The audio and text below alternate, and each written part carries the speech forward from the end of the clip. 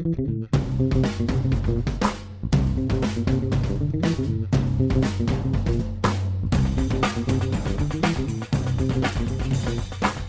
there, it's Gary Parrish. It's Sunday, March 12th. It is late on Selection Sunday. It's almost whatever we call the Monday after Selection Sunday. Welcome back to the Eye on College Basketball Podcast. I got Matt Norlander here with me, and we got a lot to get to, obviously. And let's just dive in.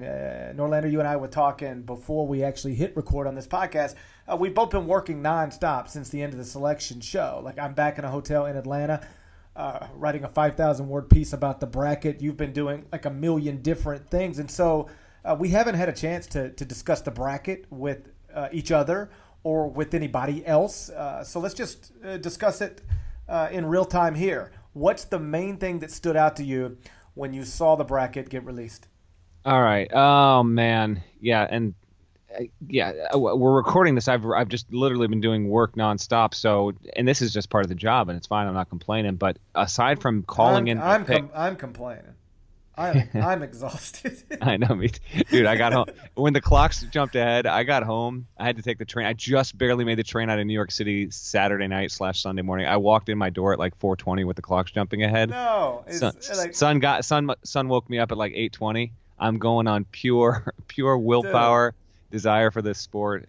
How about this? So I watched the end of Arizona, Oregon late Saturday night, then pack. I'm in New York at that time, by the way. Then pack, go to sleep. We lose an hour. I've got a 5:30 wake-up call, which is really a 4:30 wake-up call. Take a car to airport, fly to Atlanta, car to hotel in Atlanta, shower, immediately over to the Turner Studios for the selection show with Ernie Johnson, Charles Barkley, production meeting in the afternoon, then the show. Then I get back here probably around 7:30 or so. I've been writing ever since. But like, I'm probably, by the time I actually put my head on a pillow again, I will have been awake for 24 straight hours. And that's like with no drugs. Like, this isn't even like a wild weekend. It's just like I'm sleepy. That's the point I was trying. I am complaining. Hey, well, listen, no, but you know what? Before we get into this stuff, let's give you a little bit of congrats here for being on the selection show with Barkley. I'm sure actually there were thousands upon thousands of people who are like, who is that dude and why is Kenny Smith not there? But you did a great job, and it was awesome to see you to see you doing that, man. It was really cool, just to have you on the selection show, and kudos to that. Yeah, it was fun.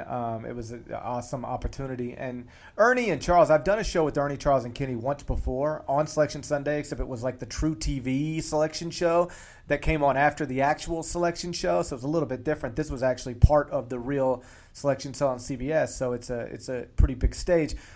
It was supposed to be me, Ernie, Charles, and Kenny again today. Kenny's mother's sick. And so he was with her. He's going to be part of the coverage going forward in this NCAA tournament, but he had to bow out of this, I believe, pretty late. So it just ended up being me and Ernie and Charles. And I tell you, those two guys, I don't know if you ever met them or been around them much, but people watch them on television every week. I mean, they're a massive part of TNT's NBA coverage. They have what a lot of people think is the best studio show of any sport on any network. And I think from a distance, Ernie comes across as just like the nicest gentleman, seems like a great guy. That's the way he comes across on TV. And Charles comes across on TV like he would be loads of fun to just be around. And I can tell you, those are accurate representations of who both of those men are.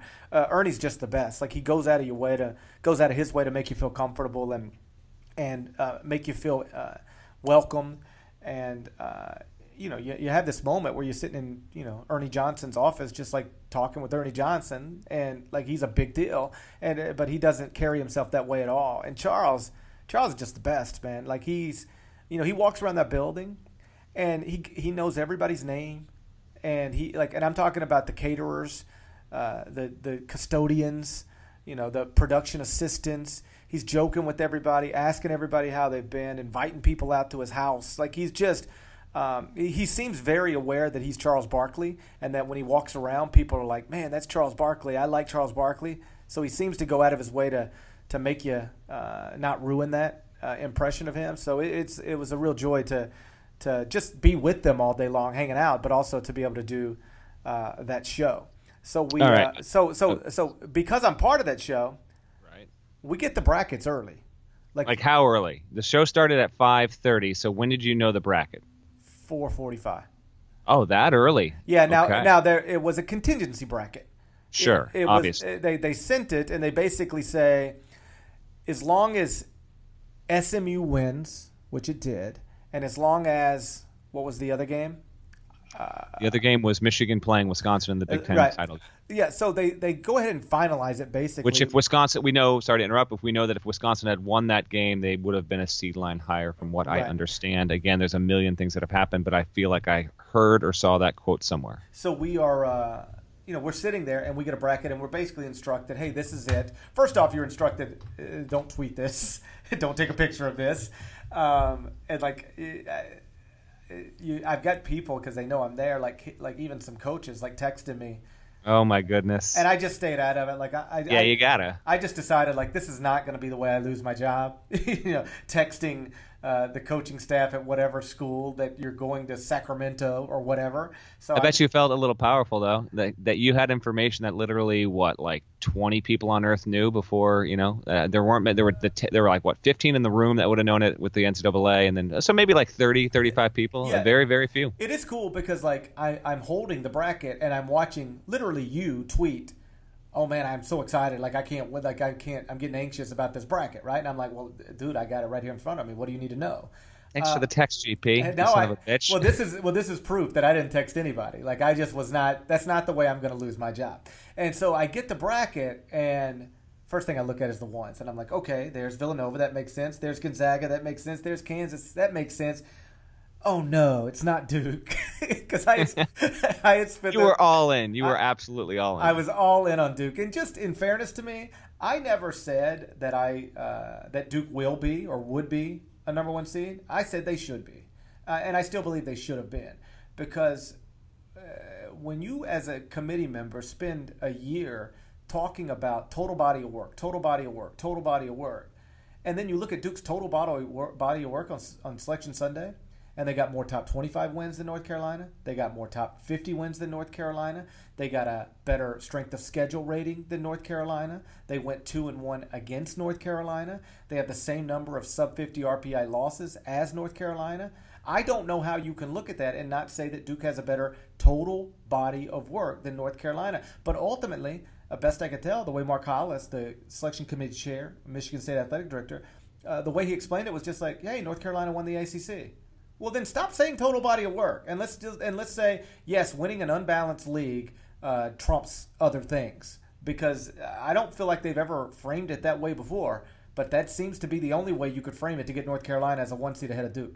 Yeah. All right. So before we get into I'm glad you did that, because before we just get into like the bracket projections or just general talking about matchups and stuff, because I do want to get into that. Let's acknowledge the things that are bothering us.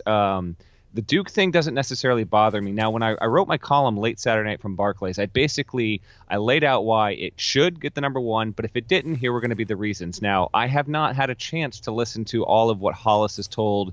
I listened to a CBS interview, but he did a teleconference with the media. I haven't heard what he said there. He went on ESPN. I haven't heard what he said there. But what I'm interested to know is if Duke's non-conference scheduling and the fact that it didn't play a true road game, if that played into it. If it did, I will commend the committee for this, because the committee should hold major conference teams accountable. And if you want to compare what Duke did compared to the way North Carolina scheduled or Arizona, I get that and I'm on board with it, and it doesn't bother me whatsoever. And yes, again, I'll repeat this forever. Losses should matter. Loss total should matter. It should not be a deciding factor, but 8 is a lot. No one seed's ever been there. What I'm interested in, GP, real quick, is that I'm kind of baffled. I got no issue with Kentucky as a number 1, 2 seed. They're 5. Arizona's 6. Duke is 7. So and Hollis goes on CBS and he says Duke was never compared with any of the 1 seeds. It entered Wednesday on the 4 line, kept winning. We kept moving it up. We kept scrubbing it up. To me, it should have required someone in the room to say, okay. Because if you're going with that, if you're starting with your frame of reference that Duke's on the 4 line, it might hinder the process, and this is why I think we get into some seeding issues, which we will absolutely get to, specifically Wichita State and some other teams. But if you cannot step back and just look at the whole body of work, because you're absolutely right, it was an intriguing situation, but the fact of the matter is when you look at what North Carolina did and when you look at what Duke did, and if you want to compare those two teams, there is really no case for North Carolina to be ranked ahead of Duke in that seed line. But why are they there? Because we know that the committee did not at any point over the past 4 days bring North Carolina's team sheet up, bring Duke's team sheet up, and compare them both. It never even got to that point. That's a mistake on the committee's part. It was just a weird thing to hear him say, because that is essentially what he said. Well, you have to understand, when we were in the room on Wednesday, and I'm paraphrasing here, but this is the gist of it. When we were in the room on Wednesday, like, Duke was a 4. We weren't even talking about him. So, like, we looked at him a little bit more and a little bit more, but, like, it was almost like, yeah, Duke's total body of work might be better than North Carolina's, which it is, by the way. You can't argue, like, good luck trying to argue against it with me, because I'm going to come with all the numbers. They got a better strength of schedule, more top 25 wins, more top 25 wins, more top 50 wins, same number of sub 50 RPI losses. 8 losses is a lot. It's only one more than 7, though. Are you really telling me where you draw the line between a 1 seed and can't be a 1 seed is 7 or 8? Like, who made that up? So you can't, like, actually compare total bodies of work and clearly come away with North Carolina, or at the very least, to make it where you don't think North Carolina and Duke should at least be compared against each other. The only way to do that is if you say, yeah, we never got to that point because of where Duke was on Wednesday, which suggests to me what he's saying is, yeah, if Duke would have had this total body of work and gotten those wins, in February, then Duke would have been in a different spot. But because those wins, 3 of their biggest wins came on March 9th, 10th, and 11th. They got 3 top 25 RPI wins on March 9th, 10th, and 11th. It was almost like, yeah, that was too late to get those wins for us to seriously consider them for a 1 seed, which makes no sense to me at all. Mm-hmm. I agree. And I think the committee, unfortunately, and listen, let me say one more thing, because you brought this up. I hate non-league strength of schedule as a reference point. Okay. You want to battle on this? Why though? Here's why. Because if you play in the ACC or you play in the Big 12, you'd have to be a maniac to have a good non-league strength of schedule. Why should you be playing? Like, who should have a great non-league strength of schedule? Wichita State, Gonzaga. But they have no control over that, GP. Of course they want one. Okay, let me rephrase. This is what I mean. Who should try their best to get a great non-league strength of schedule? Wichita State, Gonzaga, maybe Dayton. Teams that are in leagues that aren't going to give them a million opportunities to get quality wins, so you got to go try to get them in your non-league schedule. And I understand, like, somebody says, I'm not playing Wichita State, or I'm not playing Gonzaga, or I'm not playing Wilmington, or I'm not playing whatever. But those are the type of teams that should be trying to schedule in a way that would create a great non-league strength of schedule. If you play in the ACC, if you're Duke or let me be clear, or North Carolina, or Virginia, or Notre Dame, why would you be out there scheduling like crazy in your non-league when you're going to have a top 50 opportunity basically every night in your league? It just, to me, and to focus on non-league strength of schedule completely runs counter to total body of work. Let's just look at entire strength of schedule. If we're going to look at the total body of work, I don't understand why on one hand they say total body of work is what matters, and then they immediately turn around and say, yeah, we're going to dock you because of a non-league strength of schedule. No, look at our entire strength of schedule. Judge us on all 33 games we played, not the 17 that we played in November and December. I hate the idea of non-league strength of schedule. Why do you like it? I like it because one, I like what you're saying in terms of whole strength of schedule. I got no issue with that. I like it because it, in a broader sense, is better for college basketball if the selection committee works as a check and balance with the major conference teams who, if they could get away with it, would schedule like crap in order to up their win totals so coaches can get more wins, to get bigger checks, to have higher win totals, all that stuff. To me, it's as much about that as it is about fine, don't schedule like that. Schedule like Duke, and if North Carolina was more aggressive and went out and scheduled road games and played a better non-conference strength of schedule, then hell yeah. Then I got zero issue if the resumes are pretty balanced if you're giving it credit to the team that's scheduled. That's why Wake's in the field. Wake Forest is not in this tournament if Danny Manning doesn't schedule 5 non-conference road games. So if you're going to do that, if you're going to be that aggressive, it doesn't have to be a mandate. But if other teams are going to do that, then hell yeah, they should get more credit for it, because if you didn't do it, you should be docked. Okay, that's the way that I look at it, and it's why Syracuse also is not in the field, because what they did in their non-conference was crap. They only won 2 games away from home all season. It was against 2 teams that didn't even come close to making the field. So when it comes to that, I have zero problem with it being not a determining factor, but something that should be discussed at length, because the dichotomy, and this is why mid-majors get screwed, is because they cannot schedule like this. And when they don't schedule like that, it's creating 2 very different existences between these power conference teams that can load up in league play, and then you got teams like Illinois State, who was a good team. No one was going to schedule them this year. Middle Tennessee romped, and they were a really good team in CUSA. They're limited in what they can do. So by grading non-conference schedule performance and how you improve or don't, I think benefits the teams that often get seed snubs. And that's, in a nutshell, there's a lot of factors there, but that's why I'm so in favor of it. I guess it cuts both ways. What I would say is it is true that the Wichita States and the Illinois States can't go out in Middle Tennessee, Wilmington, maybe Monmouth gets to that point where they can't go out and schedule because nobody will play them.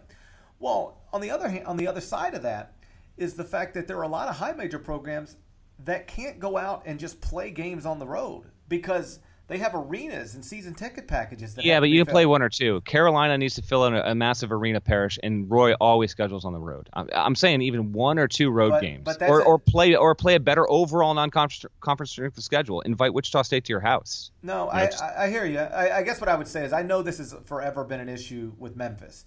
They like Memphis fans say, why don't you play more interesting home and homes? And the answer from the administration is always, we have to have 18 home games because we need to sell 18 home games for a season ticket package to be able to fund our men's and women's soccer teams, because Memphis basketball, at least historically, funds much of that athletic department. So I'm not defending Tubby Smith's scheduling theory, but the truth is, even if he wanted to go out and schedule, his hands are tied. Like he's got to have bye games inside FedEx Forum so that they can sell that. I'm just saying that there are things that hinder the low majors and mid majors. I hear you. There are also things that hinder sometimes the high majors as well. There are a lot of high majors that just have to play these types of home games. Either way, this is what got Vandy into the field.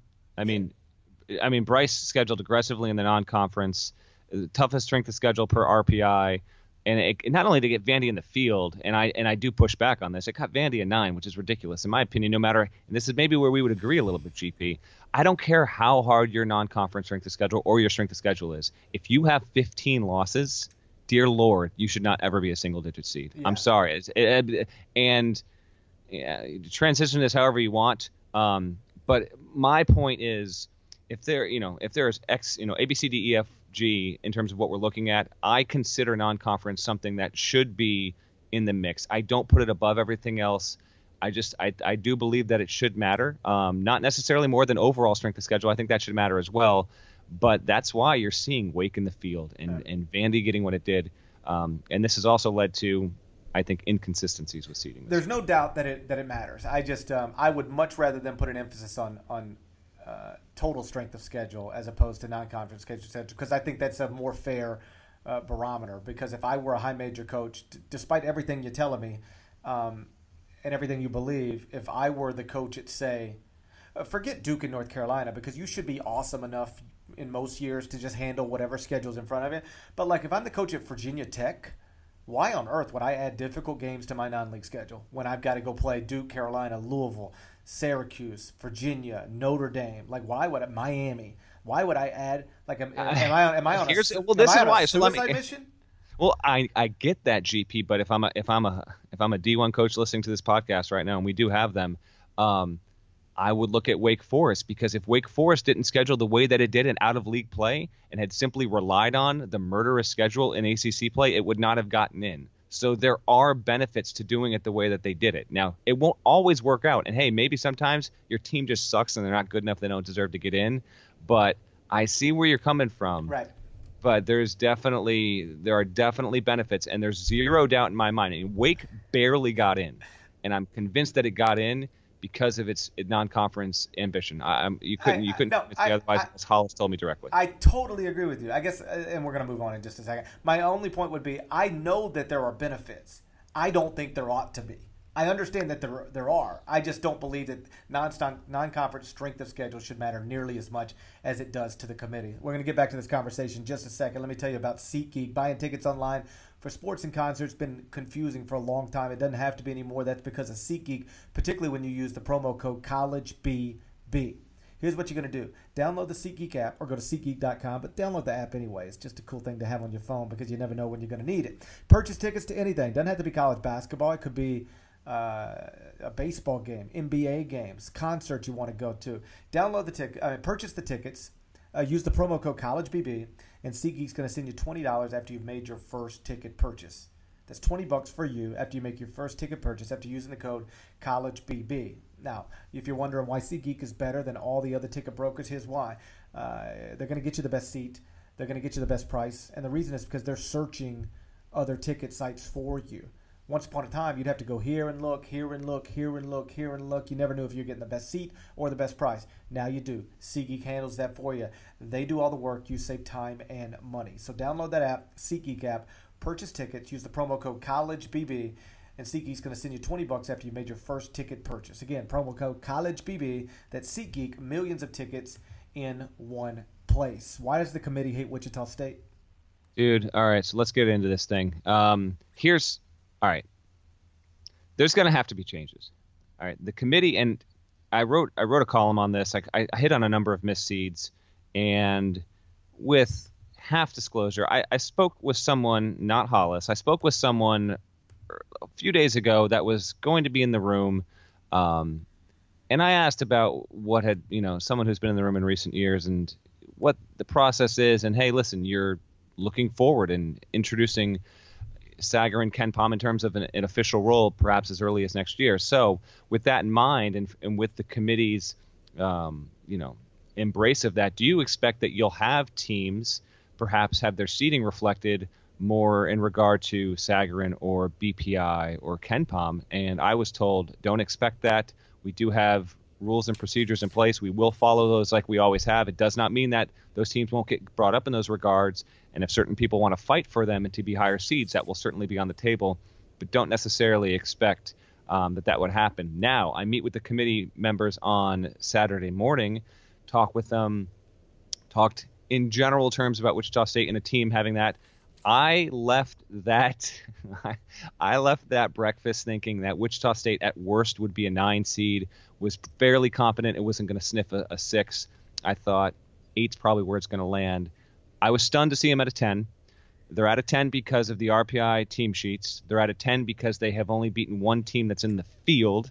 But at the same time, when you have unbiased odds makers ranking Wichita State as a top 10 team, when you have multiple predictive metrics that are ranking Wichita State as a top 12 team across the board, that indicates 3 seed quality, and I'm not asking to abide by that. I'm saying if you even want to split the difference and go to a 6 or 7, it would have been acceptable. But for Wichita State to continually get screwed like this, it to me signals, to me this is the worst misseeding ever. And there might have been a misseeding in 96 that was brutal that I don't know about. But I can tell you this, I've been passionately tracking and writing about the tournament for a decade. There's never been a team that's this good that's been so blatantly misseeded. Now, if the committee wants to rely on the fact that they're going by their official Black Book rules, whatever. Change them. Let's hopefully this is the thing that fixes this process going forward. But it's not just Wichita State. When you've got a Big Ten, and I said this on the podcast 6 weeks ago, Parrish, I knew this was going to happen. You just had a bunch of teams coagulated in the middle. You couldn't really separate them because everyone had these massive drawbacks and these mild fortes to their resume. I think Melo Trimble's awesome. Maryland is ranked 23rd. I don't even come close to understanding that. Wisconsin's 29. Minnesota's ahead of both of them. Misseedings across the board. SMU, predictable as hell that they would be underseeded like this. So to me, people like to say, oh yeah, just complain on Sunday night, Monday morning, and you look forward to the tournament. No, actually, we can do both. We can look forward to the tournament, and we're going to do that. But let's not just let this be some 4-hour bitch session that dies off. No, let's hold the committee accountable. Let's try and get better at this. Let's introduce a composite metric. Let's have these discussions that are more based in the reality of what these teams are. Like, my goodness, you think Archie Miller's happy right now? You think John Calipari's happy? No, they're actually, quite frankly, they're going to be pissed. Like, because Archie Miller's probably thrilled with the 7 because he dodges the 8-9 game, but now he's got to face a team that's basically the quality of a 4 seed. It's completely. I'll hand it off to you, GP. This is unfair. Listen, the tournament's always awesome, but we want to make it as. Just try and make the structure of it as close to something that it should represent as possible. So we just don't want the integrity of the bracket compromised before it starts. It's just unfair. That's all. It's going to be great no matter what, but can we try and just get this a little bit better? Seeding is still not where it should be. Yeah, if I'm Greg Marshall, like I'm disrespected, and he was. I don't know if you saw his press conference tonight, but he said, I'm just glad they've remembered to put us in the field. Like I thought, at what point did they just forget to put us in? Like if they're going to make us, if they're so disrespectful of us, they make us a 10 seed. Like that's just one step removed from like not even having Wichita in the field of 68. It's ridiculous. I mean, and you know who is? If I'm Greg Marshall, I'm disrespected, and then I go, you know what? We're favored in our first round game because they are, by the way, by 6.5 points. They're ridiculous. They're a 10. If you're on that committee and you want to be embarrassed by how you seeded Wichita State, go look at the point spread that Vegas put on that game. They made your 10 seed a 6.5 point favorite over your 7 seed. So if I'm Greg Marshall, you know what I say? All right, we got a winnable game in our first round. That's fine with me. Let's go play it. If I'm Archie Miller, I'm furious. We won our league. We got a 7 seed, and now we got to play a team that's ranked 8th at KenPom, a team that Vegas thinks is 6.5 points better than us. Like what? And if I'm John Calipari, I'm going to hold up. We're going to be a number 2 seed, SEC champs. They're the strongest 2 seed, and they have to face Wichita State. They're both top 10 KenPom teams. What are we doing here? No, it's ridiculous. Kentucky's going to be SEC outright champs, SEC tournament champs, a 2 seed in the NCAA tournament, and they're going to have to play a round of 32 game, presumably, against a team that's ranked 8th at KenPom. They'll be like a 3-point favorite over Wichita State. I mean, it'll be something like that. 2.5, 3-point favorite over Wichita State. That's not the type of game you're supposed to be playing if you're a 2 seed in the round of 32. And so back-to-back years, this has happened. Last year, Wichita State being underseeded, you know who it screwed? Sean Miller. Sean Miller. How about that? And now, guess who gets screwed? Archie Miller. I mean, it's like and I don't even understand it because it's almost – I mean, I understand it. You're right. They just looked at the RPI team sheet and said, well, only one victory over a team in the field. Like, they haven't beaten anybody. If you hadn't beaten anybody, this is what we do to you. But you have to like, at some point, common sense has to play a role. And somebody has to step up and say, okay, you're right. I'm looking at the same sheet you're looking at. They haven't beaten anybody. They also haven't played anybody in 3 months, and it's not their fault. They killed everybody. And they killed not like everybody. They're winning close. They're romping teams. As we've talked about before, they lost 2 games week of Thanksgiving to Louisville and Michigan State when they were still trying to figure out how to play without Fred VanVleet, how to play without Ron Baker, how to play without Evan Wessel. Everybody remembers the true pros. They also lost another starter. They lost 3 starters off that Wichita State team last year. And, this isn't quite apples to apples, but like, do you remember what happened when Kevin Durant joined the Golden State Warriors and everybody's roles were changed and people were asked to do new things? Do you remember opening night?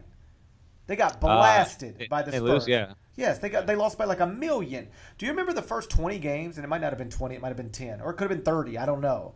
But like the beginning of the LeBron James, Dwayne Wade, Chris Bosh, Big 3 in Miami, like they weren't very good. It took LeBron James a little while to figure out how to play with new people. It took Kevin Durant and Steph Curry, not too long, but a little bit of time to learn how to play with each other. And so why should we not think it's going to take Wichita State with 3 new starters a minute to get it together? So it did. It took them a minute to get it together. But when they got it together, they started destroying anybody. And so to say they haven't beaten anybody is to leave off the second part of that paragraph, which is, yeah, but that's because they haven't played anybody in 3 months. If they'd have been playing real teams for the past 2 months, they'd have all the quality wins you want. They'd probably finish top 3 in the Big 12 this year. They just would. And so to penalize them based on that is just insane to me because it doesn't just hurt them.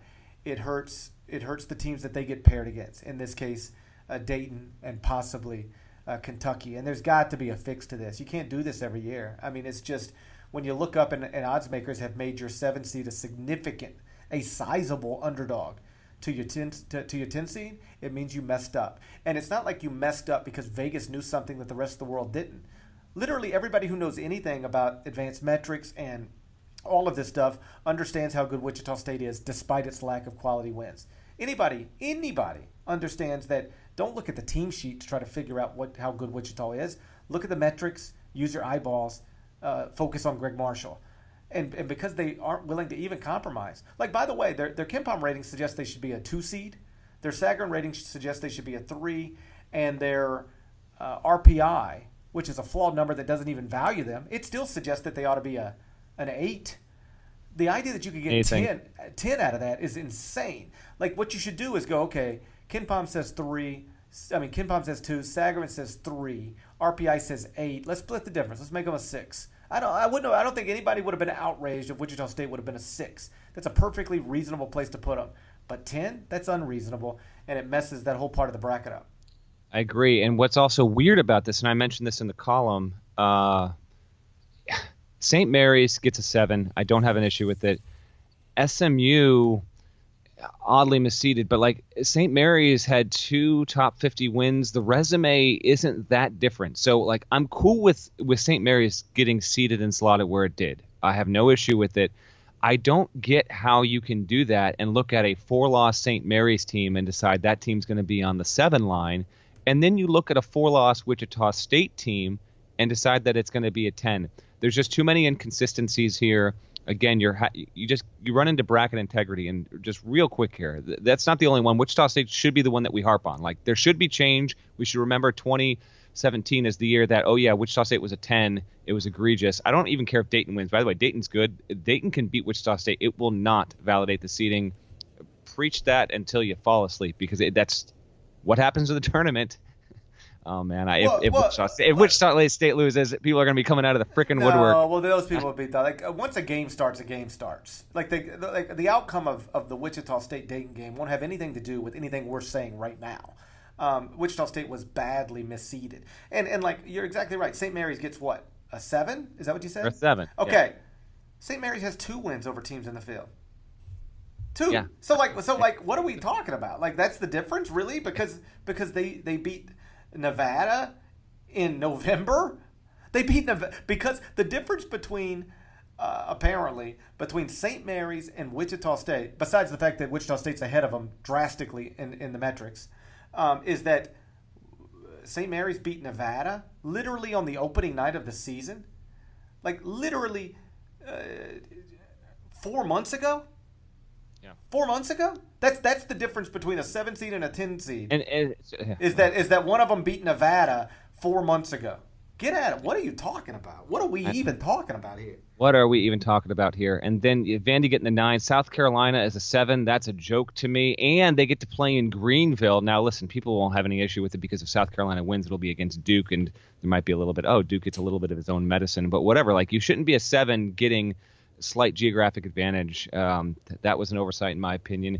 Plenty of the seating was fine. And by the way, you said this on television, GP. I heard you, and I fully agree. I will commend the committee fully. The right 68 teams are in the field. Yes. Like, I have no problem with the selection, but the seeding, there are just too many inconsistencies here. They clearly could not solve what they wanted to do with the Big Ten. I look at this seed list, and I see a committee that could not come to terms with what to do with all of these teams. And I'd even argue that Michigan State's body of work is worthy of a 6 instead of a 7 right now. But if it's one line, I won't make too much of it. Right. But listen, I know every year people get, we talk about the seeding, but to me it's important. Like, let's just try and have it be as accurate as possible. It'll never be perfect, whatever. But let's just try and improve the process. Hopefully this will do that kind of thing. And it's just, of course, it had to be Wichita State 2 years in a row. So we see what happens. I didn't tweet it out. I wish I would have in hindsight. But hand on my heart, on my son's lives, I did have all 68 teams correct. When I sat down today and put 68 teams in a computer file, I had the 68 correct. My last one in though I think my last one in was Kansas State, and my first one out was Syracuse. And so I didn't have Syracuse in the field. So I would have had 68 of 68. And really, like when you started looking at it as the selection show was approaching, it really was like it was like who were you even picking between? It was basically like you had one spot open for Syracuse, Kansas State, USC was in there for USC, some. Maybe Vanderbilt was in there for some. But it was like you had one spot for 4 teams, and that's about it. Like it wasn't like there were all these. By the time we actually got ready to go, it was pretty clear that almost everybody was going to get 67 teams right. Like if you didn't get 67 of the teams right, like you just I don't even know what you were doing. Yeah.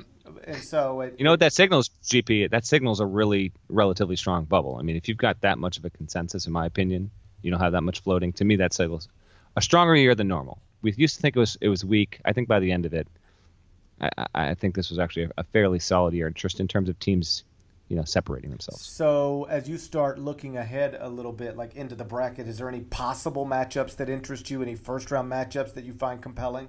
Okay, let me pull up the bracket here, GP. Well, okay, so as I pull it up, isn't there the prospect that Wojciechowski faces Krzyzewski? Could be a second, round of 32 game. Duke gets Troy in the first round. Marquette gets South Carolina.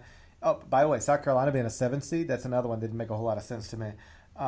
But if Marquette is able to beat South Carolina and Duke presumably gets past Troy, you get Coach K against Wojo in the round of 32. And I know because like when we got the brackets, somebody in the production meeting said, "Oh, of course they were going to do that." I don't know that they actually do those things on purpose. Where do you? It's inevitable. Yeah, No. You just run into that. You run into that kind of stuff. You just do. There's too much. There's too many. What's the word I want to use? For a lack of a better term, GP. There's too much inbreeding in college basketball coaching that you're going to always have. You could put any sort of bracket together. There will always be one of these types of scenarios, and for every one of those, I can say, hey, look, the two Patinos aren't anywhere near close to each other in the bracket. So for everyone that you see, there are plenty that could have happened that did not. Right. And so I'm just looking at it now. You've got. A former SEC assistant against a former SEC assistant in East Tennessee State against Florida. Like those guys have known each other, Michael White and Steve Forbes, forever. Nobody put that together intentionally. You get Florida Gulf Coast and Florida State in the first round. That's kind of neat.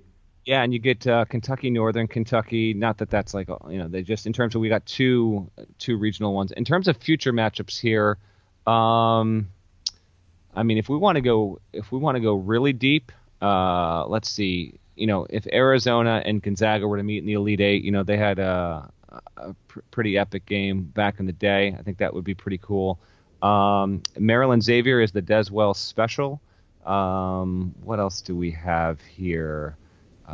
Could get a Baylor Duke Sweet 16. That was an Elite Eight game with Epe Udo, I believe. Yep. Gonzaga is a 1 seed in Salt Lake City that happened in 2013. I was there when Wichita State won and upset Gonzaga. So we'll see if history repeats itself there. GP, what else there was one that I don't know it off the top of my head here. What was it? Because I remember when I saw the bracket, I thought, that's pretty interesting. What was it though? I'm trying to look and see what's going to break. This is just Larinaga beat Izzo in the first round when Mason went to the Final Four. They match up each other this year. And if Michigan State wins, you'll have Izzo, who got into the Hall last year, facing Self, who should get into the Hall this year. One interesting thing, perhaps it's just because of where I live, but if Kentucky wins its first 2 games, John Calipari is going back to Memphis because the South Regional. Look at that! Yeah, the South Regional is at FedEx Forum. And by the way, like to my friends in Memphis. If you don't already have tickets, they're probably super expensive now, but you could end up with a Memphis regional with North Carolina, UCLA, Kentucky, and let's just keep it seed appropriate, Butler. So you could have North Carolina, Butler, UCLA, Kentucky. You could get a possible UCLA-Kentucky rematch from earlier this season. Bruins won, of course, at Rupp Arena, and then you could end up with a possible Kentucky, North Carolina rematch. That game was in December in Las Vegas. That's the one where Malik Monk went for 47 points. Or you could end up with UNC, UCLA, which wow. Would that be great as well? You're talking in terms of most interesting regional final, Oh, I think a possible North Carolina, Kentucky, or North Carolina, UCLA in Memphis is about as good as it gets. And John Calipari being back inside the place where he once had the number one team in the country, like that's going to be a huge story in Memphis. I don't know if it'll resonate nationally, but Calipari back in Memphis is a huge story in Memphis. Nova Duke at the Garden, which both of those fan bases will Yep. fill that building. That would compete with it. You'd have the two most recent national champions, Yep. and including the reigning national champion there. Would be super interesting, but it would be really good for college basketball if the East broke that way, and then as long as you had Carolina on top, and either UCLA or Kentucky, either one, that would be huge. What was another one I saw? GP.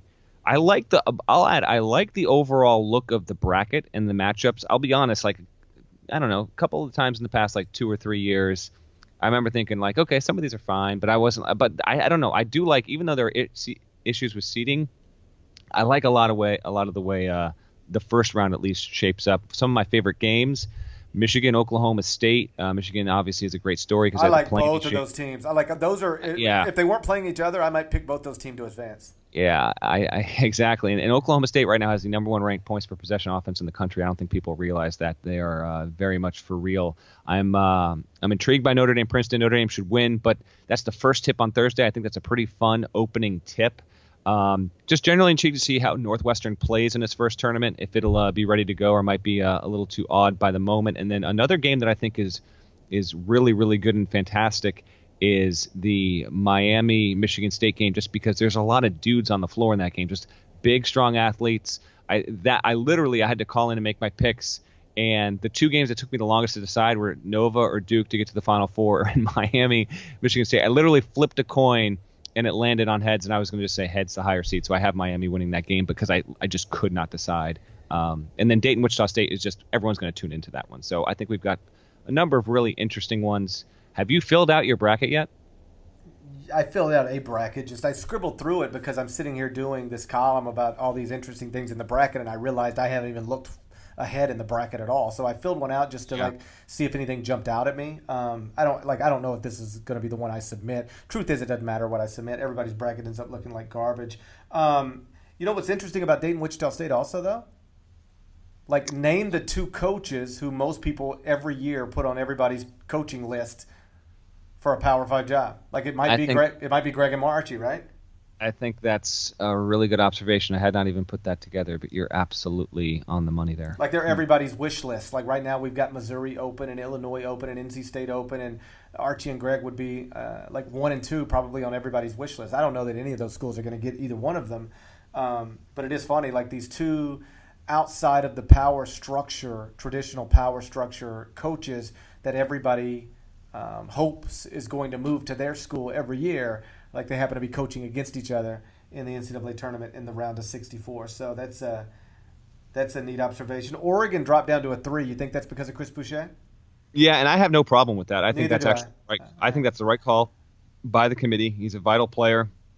Oregon did not make the Pac-12. Did they make the Pac-12 title game? Yeah, they did, right? He lost. They beat Cal in the semifinals. That's when he tore his ACL. Right. Then they lost to Arizona. They were down big. That's right. Because you were at the. I was at the AC. I was at the ACC in writing, so I didn't see any of the game. But I remember seeing a few highlights that Brooks kind of kept a minute. With what they lose in him, I think a 3 is actually extremely fair. I think that's the very right thing to do there. So no problems there. We're going to record again on Wednesday morning, GP. So I almost want to just go through our brackets then. But if we want to tease anything, I'll just tell people. I tweeted this out. I called this in. I just ran through it. I got Rhode Island in the Elite Eight. I have no idea what I'm doing. No, I love their talent. I have no idea what I'm doing. I have them, and then what's my other ridiculous? I think I have Oklahoma State in the Sweet 16. Well, here's the thing with Rhode Island. Okay, so they're a preseason top 25 team, and then they had injuries, and they took some losses, and then whatever. But they're healthy now, finally, completely healthy, and E.C. Matthews looks great.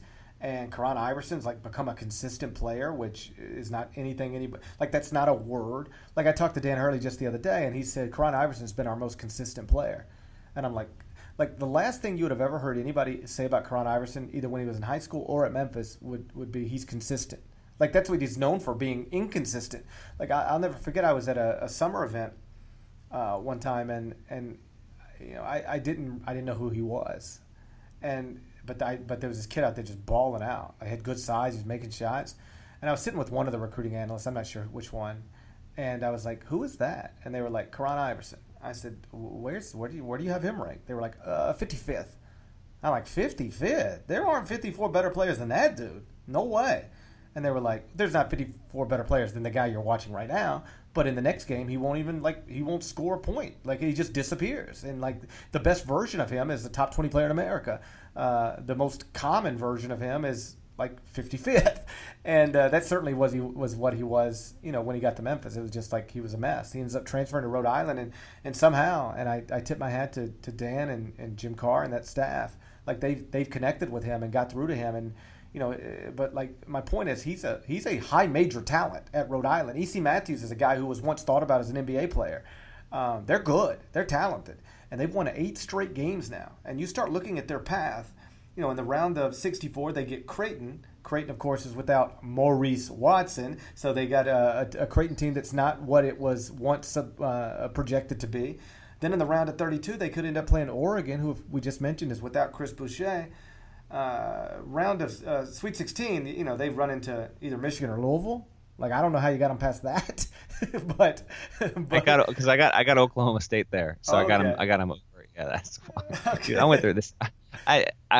This is the one thing in being in this business now for 7-8 years or whatever. I don't have what so many people listening to this podcast have, and that's the ability to just like reflect on a bracket, look at it, kind of just tuck it under your arm, and wait until Tuesday or maybe Wednesday to fill it out and just totally overthink it. We are required to get this thing out there, and so bad decisions are made. I have the right to change it. I think I'm gonna stick with it. Why not? Like, just F it. It's only picks. Like, who cares? But yeah, that's my biggest wild card sleeper is Rhode Island to the Elite Eight.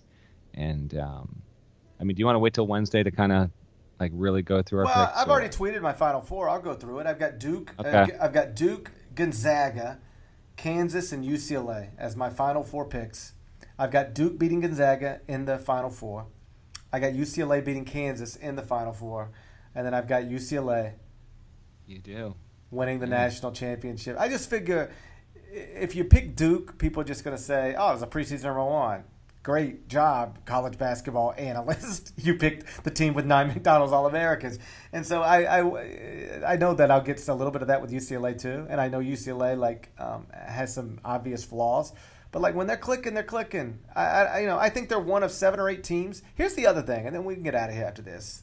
I don't think there's much difference between, you go look at the seed list, right? And it's Villanova, and it's Kansas, and it's North Carolina, and it's Gonzaga, and then it's Arizona, and Kentucky, and Duke, and whatever. Like, go through just like the top 8, 9 teams on that seed list. I don't think there's much difference between them at all. I do think there's difference in the resumes. But in terms of quality of team, I don't think there's much difference between them at all. Do you agree or disagree? I agree. Now, I was asked to power rank the field 1 to 68 based on who I think is most likely to least likely win it. Kansas I have first because they're my pick to win it all. They were in the preseason, midseason. I'm not bailing on that. And I agree with you in terms of you said 8. I actually think that it gets to 8.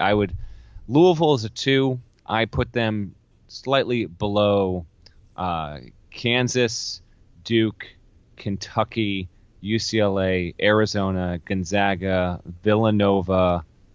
Who am I forgetting? There are 8 of them. I'm forgetting someone in there. Who is it? Either way, I put them just below that, but I think there's like a group of 8 that are. Oh, North Carolina. North Carolina, yeah. Okay, so there you go. Let's define the list of possible national champions right now. Gonzaga, Villanova, North Carolina, Kentucky, Kansas, Yep. Duke, Yep. UCLA, Arizona. Yes, That's and 8. I put Louisville just a notch below. I know a lot of people wouldn't, but I think that the 8 that you just mentioned are at a table by themselves. At a table by themselves, but the chairs at the table ain't much different. Yeah, they're all eating the same food, or however we watch this awful metaphor. They're all eating the same food. They're at a table by themselves, but they all got the same meal. Yeah. All right. Here's my final. They're at a table by themselves, but they all have the same forks.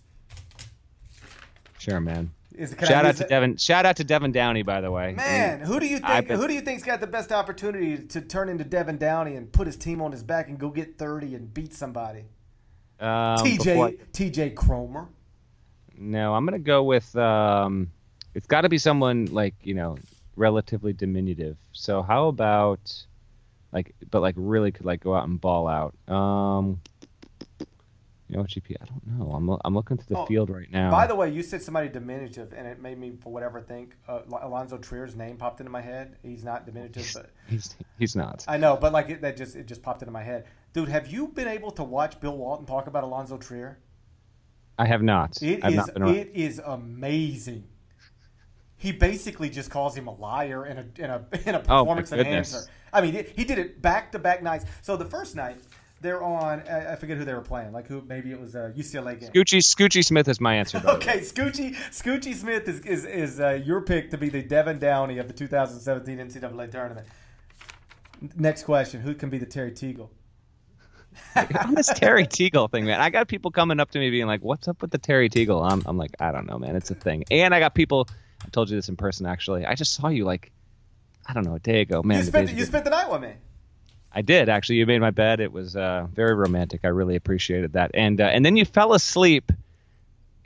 I was calling to you because you were watching something on your computer, and whatever scene it was in this show or this movie, a bunch of women started singing some song from the 80s. I can't even remember it. I was like, GP, what are you watching over there, man? And I said it relatively loud.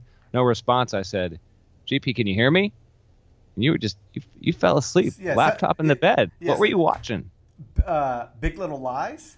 Okay, so I figured you asked if I'd seen the show. I figured that might have been it. Yeah, Big Little Lies. I've just read good things about it, and I think tonight on Selection Sunday was the 4th episode, so obviously I haven't seen that. But I was that's the 3rd episode. I was trying to get through the 3rd episode in Orlando, but I was sleepy. My eyes wouldn't let me. I just fell asleep right in the middle of it, I guess, huh?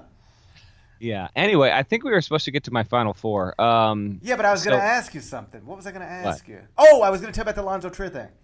Oh, yeah. Okay, Dave Pasch the other night, he's doing the normal, when you're doing a broadcast, there's a couple things you just got to hit on. So they're like, okay, when there's a convenient place in the game, go ahead and get into the Alonzo Trier story. Explain to people why he wasn't with them all year. Why his first game back was actually against UCLA. So Dave Pasch is doing straight by-the-book stuff. Alonzo Trier tested positive for a PED. He said that he was in a car accident last summer, and somebody told him to take this, and Bill Walton's like, have you ever been into a prison visiting room? And Dave Pasch is like, what? He's like, have you ever been in a visiting room at a prison? And Dave's like, well, yeah, actually I have. And Walton's point was basically they just tell lies. Nobody ever did what they're accused of doing. He basically just called BS on Alonzo Trier. And so then it got into this little thing where every time Alonzo Trier would get the ball or do something, Bill Walton would be like, and that's Alonzo Trier. Here, take 2 of these. Or then it would be my goodness. It would be like, hey, here's Alonzo Trier. Take 3 of these. And he did it all the way. You would have thought after. Oh, and so Pasch tries to say, Bill, that story's been told that he was in a car accident and was given something for pain and didn't know what it was, and that's the root of the PED test. And Walton was just like, whatever. Walton was like, come on, man. He was live on television, just get out of my face with that BS. And so you would have thought, at least I thought, after the game, particularly because it's a Pac-12 tournament game, that somebody would have gotten his ear and just said, hey, that was funny. It was Walton being Walton. But, we can't call Alonzo Trier a cheater live on television while we're doing the Pac-12 tournament, particularly if we have no proof. You got to back off that a little bit. You don't have to buy the story, but let's just not talk about it anymore in that way. Let Dave explain it, and you just stay out of it. Nope. Oregon game, he's back to doing the same thing. Every time Alonzo Trier would score, he'd be like, take 5 of these. It was unbelievable. Dude, I was laughing so hard. The Walton on Alonzo Trier thing is just fabulous. And Sean Miller and Steve Alford, you see that? Amazing. Well, yeah, dude, we were in the room together, but we missed it in the moment, and then we were having a moment. We were. It's not for the podcast, that's for sure. Yeah, and then Miller is awesome. Both Miller brothers are just terrific. And because, kind of alluding to what happened, but Miller calls a timeout with like a second to go, because Alfred had done the same thing when they beat Arizona earlier in the year, because Alfred said he'd want to have his team poised and composed at the end of the game. Miller was asked about it on television. He said the same exact thing. This is awesome, dude. No, awesome. he with a straight face, like it was terrific. They said, good. Your decision to call that timeout with 1 second left, and Sean looks at the reporter and he says, when we played UCLA at our place, I thought they did a really smart thing. They called a timeout with a second left to set their defense, to make sure we couldn't, and I was like, wow, you learn something, you can learn something in any situation. So I just thought that was brilliant. So I decided to, use that. I still a little bit of coaching from UCLA tonight. I really thought what they did was awesome. So I wanted to try to use that myself. I mean, it was just like, and then and they were like, all right, thanks, coach. It was so good. That's so good. All right, 2 quickies before we wrap up. I'm going to say my final 4. Then I'm just seeing something on Twitter from a little while ago that I do want to bring up because it'll kind of wrap up and come full circle. My final 4, I do have Miller and Arizona getting there. Partly just because nothing against Gonzaga. I just have a rule. Until you get to the Final Four, I won't pick you to get there because they burned me like 4 times in my life. So that's my own issue. I really, really, really went back and forth on Villanova and Duke. I went with Duke, and I'm talking like 51-49 decision there. So give me Duke into the Final Four. I saw both in person, so I can't say that I have recency bias, firsthand account, because I saw both of them in New York. I have Kansas because I already have Kansas winning the title. I have them winning, and I do have UCLA coming out of that region. I do like their draw overall. If UCLA Kentucky got a rematch, that would definitely be interesting. So I have Kansas defeating Duke in the title game. So we'll see. GP, let's end with this. Mm-hmm. I'm seeing a quote from Dan Muller saying, quote, I had some anger about not making the NCAAs because, he called about 20 teams that are in this year's field trying to get them to schedule them this past season. He couldn't get any of them.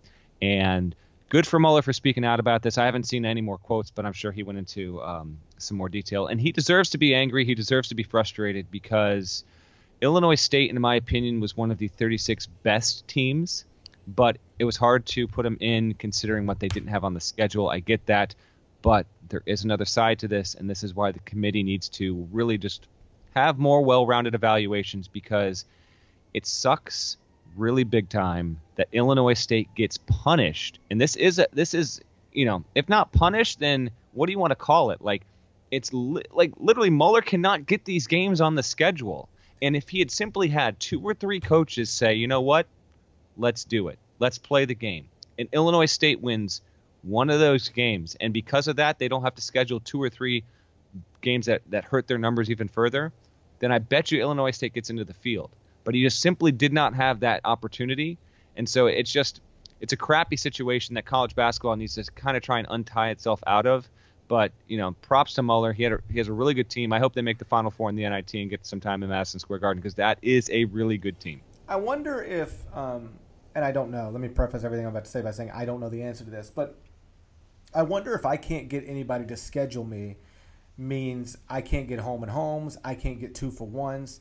Can you just get a check to go play somebody? Can you be somebody's buy game? Because I haven't talked to Dan about this specifically, but I've talked to other coaches about it who coached at programs similar to Illinois State's. And so they get to this level where, like, it's a legitimate program, like with good players and good results, and they win, and they draw fans, and they think it's insulting to be somebody's, like, I'm not going to be anybody's buy game. Like, that's not who we are. We're not a buy game program. And we buy people. We buy games. We're not going to be other people's buy games. And so I can respect the pride that goes into that point of view, but the result of that point of view is you can't get games. And so I've wondered before if you could not get home and homes and neutral sites and all that. But what if Illinois State picked up the phone and said, North Carolina, we want to come play you. Virginia Tech, we want to come play you. Like, just write us a check for $75,000 or $110,000, whatever it is. Cincinnati, we want to come to your place. Florida State, we want to come to your place. Just pick up the phone and call the top 50 programs in America and say, we want to be a buy game for you, because here's why. We're going to run through our league.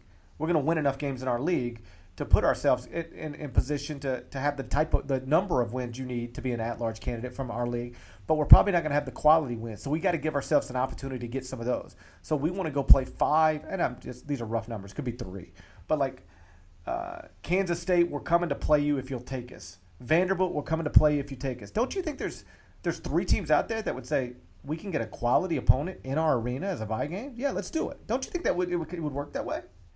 Theory. Now, I'm sure that, listen, the reality is college basketball scheduling is definitely it's minutia, and it's one of those things where this gets done in June through September, and then the rewards are reaped or not here in the now on Selection Sunday and the day after, as we discuss all these things.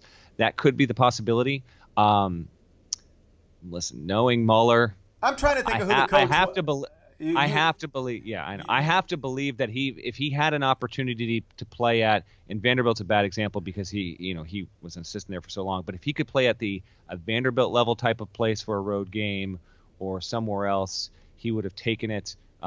Those teams are not going to take home and homes. I don't know if 2-for-1s. I know having more information definitely. I'm saying take the check and go play it, a one-off. When you get a program that is the caliber of, you're in a weird situation if you're at Illinois State, at Wichita State. I don't know how many people would have taken the game, GP. I mean, maybe some would have, but again, everyone knew how much he had coming back. Right. So then it's the fear of like, oh crap, they're good. Like, what if we lose a home game? Like, what's that going to do to our? But the other side of that would be, oh wow, we can get a high-level opponent in our gym, and we don't have to go to their place. We don't have to return the game ever. Like, this is a good opportunity. I bet. And again, I'll text Dan over the next couple of days and pick his brain about this. But I would bet that, because there was one year when Mark Turgeon did this at Wichita State. Like, he knew he had a good team coming back. I think they went to the Sweet 16, and then he had the bulk of that team coming back. And I remember he just went and took a bye game at Syracuse and took a bye game somewhere else. And his philosophy was, the only way I can get games, because nobody's going to play me on a neutral, nobody's coming to Wichita. So the only way I can get games is just say, you know what, yeah, we'll come to your place, but we're going to take your check, and then we're going to take a W. We're going to take a check and give you an L. And that was his sort of mindset. And I wonder if, and this is all more complex than we're making it out, but I wonder if Illinois State and other programs like that wouldn't be better off if they just said, you know what, we're going to put our pride aside. We think this is a messed up system, but this is the system. Ultimately, we just need the opportunities. And so, yeah, we'll go be Oklahoma State's bye game. Yeah, we'll go be Iowa State's bye game. Sure, we'll go be Oregon's bye game. And you never get those games back. They're not going to come get you on a neutral somewhere. They're not going to come to your campus. But you at least get the opportunities in any particular year, because the truth is, the only thing I think that kept Illinois State out of this NCAA tournament is opportunities. I agree. You ready to go to bed? Dude, I can't go to bed. No, we aren't going to bed. We got more work to do here. So we appreciate everyone that's listening. Shout out to the people that saw me at Barclays and MSG that just were yelling shout out to Devin Downey. It was kind of random, but I did appreciate it. And we're going to record Wednesday morning, right, GP? Will you be in New York at that point? Are you traveling? What's the schedule here? I think I have a flight to New York Wednesday morning. I fly home tomorrow, and then I'm home Monday and Tuesday night. I believe I fly Wednesday, so we could do the pod after I land Wednesday in New York. That's probably the best. That's probably the best bet. All right, let's do that. We can, if anything worth recapping on Tuesday in the first 4, that is K-State Wake on Tuesday night in terms of the at-larges, so we can get into that, and then we'll have plenty of other news at that point. So, hey, man, this is good. I feel like this was one of our strongest podcasts of the season. So, despite being so tired, I feel like we got up for it. We rose in the moment. We accepted the challenge. We faced it head on, and I feel like a couple of 1 seeds right now. I am going to finish writing and then lay down and fall asleep right in the middle of Big Little Lies. I enjoyed the first 2 episodes for what it's worth.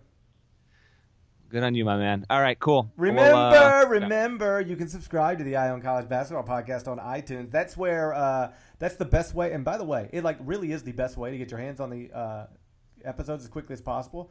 because it's possible the other ones just won't even get published on the actual website. We send those in, and sometimes they just get lost in the shuffle. So if you want to make sure you get the iTunes. If you want to make sure you get the iTunes, the Eye on College Basketball Podcast as quickly as possible, get into iTunes. The reason I got distracted there, like I just had ESPN on for like all night, and LiAngelo Ball just jumped off of a roof. Like, what am I watching? Do you even know what I'm watching? TV's off over here. No idea. It's like I guess it's a SportsCenter feature, and LiAngelo, it's LaMelo. Little LaMelo is like standing on a roof, jumping into a pool. I'm like, that seems dangerous. That's not advisable. Get the Ball brothers off that stupid roof. So I was like, I didn't know what I was saying for a second. I was worried about LaMelo. Anyway, go to iTunes, subscribe, and then we're going to talk to you again on Wednesday. Till then, take care.